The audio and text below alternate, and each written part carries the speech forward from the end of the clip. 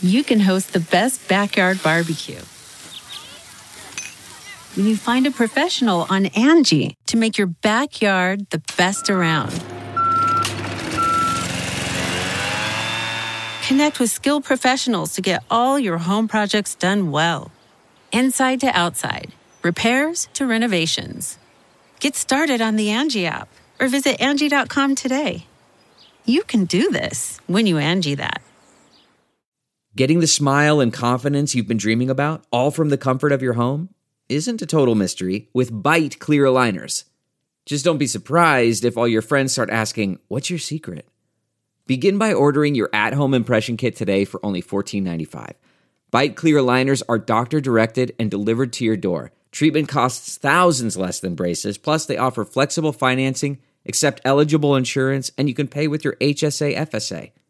Get 80% off your impression kit when you use code WONDERY at Byte.com. That's BYTE.com. Start your confidence journey today with Byte.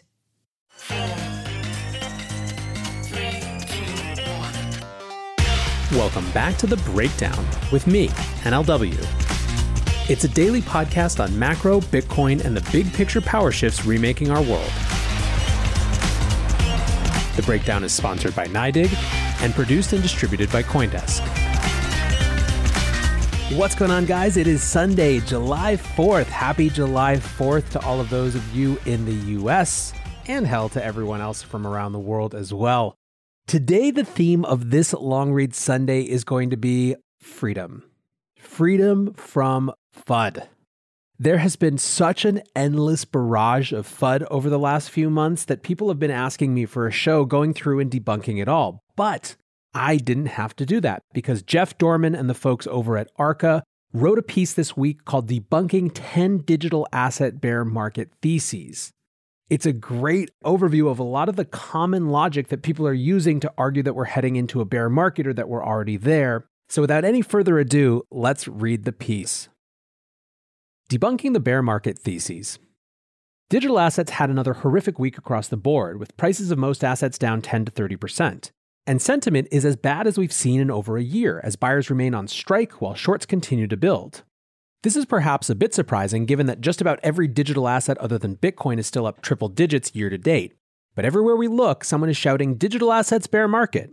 Here's the problem though. We can't come up with a single reason that validates why the market is all of a sudden so convinced that digital assets are going into an extended funk.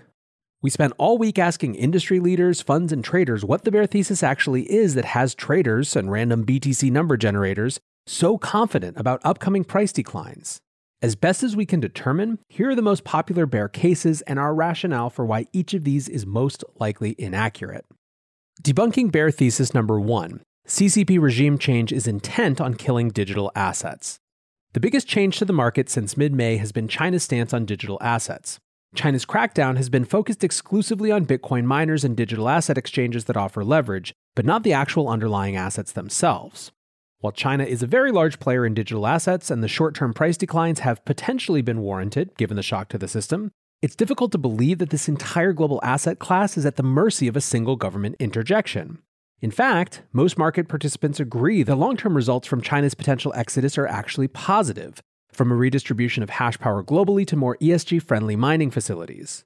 But perhaps more importantly, we've already seen exactly what happens when an asset itself is unaffected, but the means with which to trade it are shut off.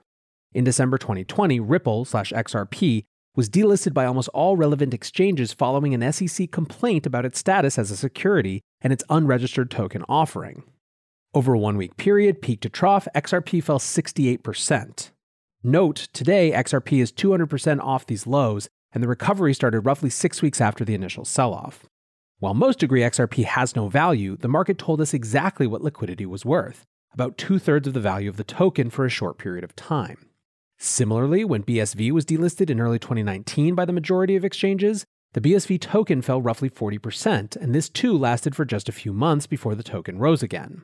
So if the biggest takeaway of the China news is that exchange access is going to be shut down and that miners are relocating, we'd expect a similar 40 to 60% drawdown of the assets affected and a swift recovery. Well, we're 6 weeks into this sell-off and most assets are already down 40 to 70%. It would be reasonable to argue that we have already bottomed. Debunking bear thesis number 2, massive regulatory pressure from the US. We already debunked this 2 weeks ago, and even if it were true, it would be a net positive in the long run. While it's cute watching El Salvador pass a law in 3 days, in the US, laws take years to get passed. As enjoyable as it is to watch the markets trade violently every time an official from the Fed, SEC, CFTC, Treasury, or a congresswoman opens their mouth, the reality is laws have to change before anyone has jurisdiction. This is years away from happening given laws need to be enacted before any governing body has jurisdiction to regulate this asset class. Debunking bear thesis number 3. The Fed will be tapering soon and that is bad for risk assets. Stop. Tapering is not happening anytime soon. The 10-year is still at 1.5%. The US dollar is at a 6-year low. The VIX is back to pre-COVID lows. Tech stocks are booming again. It's safe to say this is overblown. And even if true, the digital asset market seems to be the only asset class affected by it. Is the most retail-dominated, inefficient, immature asset class really the only market that has the Fed tapering view correct? Debunking bear thesis number 4. Retail momentum and interest is dead. Off the highs? Sure. Dead and never coming back? Not even close. One of the most important developments in this space is that community banks, regional banks, and credit unions can now start offering Bitcoin to their customers. That's right, checking, saving, and now Bitcoin. It's all happening seamlessly thanks to a platform by NYDIG that offers institutional-grade custody and compliance. They're also the sponsor of The Breakdown. And if you want to find out more, go to NYDIG.com/NLW. That's NYDIG.com/NLW.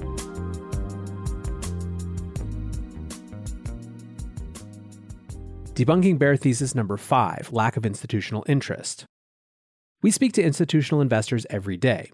They are still allocating to funds in record sizes.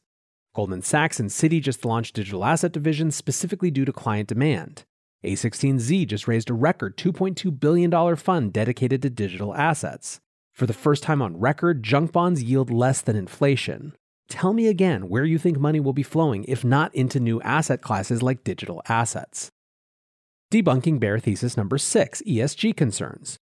First, the ESG concerns are entirely specific to Bitcoin and not at all relevant to most other digital assets. In fact, most other digital assets are positively influenced by the conveniently forgotten S and G. Second, as noted in number 1 above, the redistribution of hash power away from China to more clean energy sources around the globe will be a net benefit for the environmental concerns.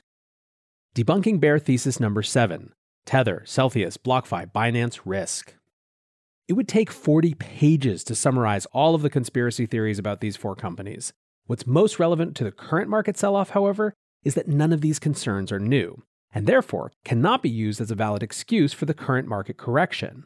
The market discount regarding this constant uncertainty overhang has been persistent and has had no reason to widen over the past 6 weeks. Should any of these companies actually run into financial or regulatory issues, then the question of systemic risk will rightly be discussed, but these what-ifs are lazy excuses for a current market correction. In our opinion, only Tether poses systemic risks given how intertwined USDT is to the working capital of all exchanges and DeFi, but even that would quickly be replaced by another perfectly comparable stablecoin should a problem actually arise. Debunking bear thesis number 8, MicroStrategy is going to be a forced seller of Bitcoin. This is the dumbest of all fears and is 100% not accurate and can be easily disproved by looking at the bond covenants. Any fears of MicroStrategy being a forced seller of BTC or being liquidated is a complete farce and a misunderstanding of how bond covenants work. Debunking bear thesis number 9, Grayscale GBTC unlocks are going to crush the market. Nope. When you buy GBTC from Grayscale, you are subject to a 6-month lockup. The biggest unlocks are happening over the next 2 months, which could lead to heavy selling of GBTC on the open market. But this has no effect on Bitcoin itself. The Bitcoin in the trust does not trade, only the shares trade, and thus GBTC will continue to trade at a steep discount to net asset value. Moreover, since most buyers of GBTC were doing it for the ARB back when GBTC was trading at a premium to NAV, they were also shorting Bitcoin.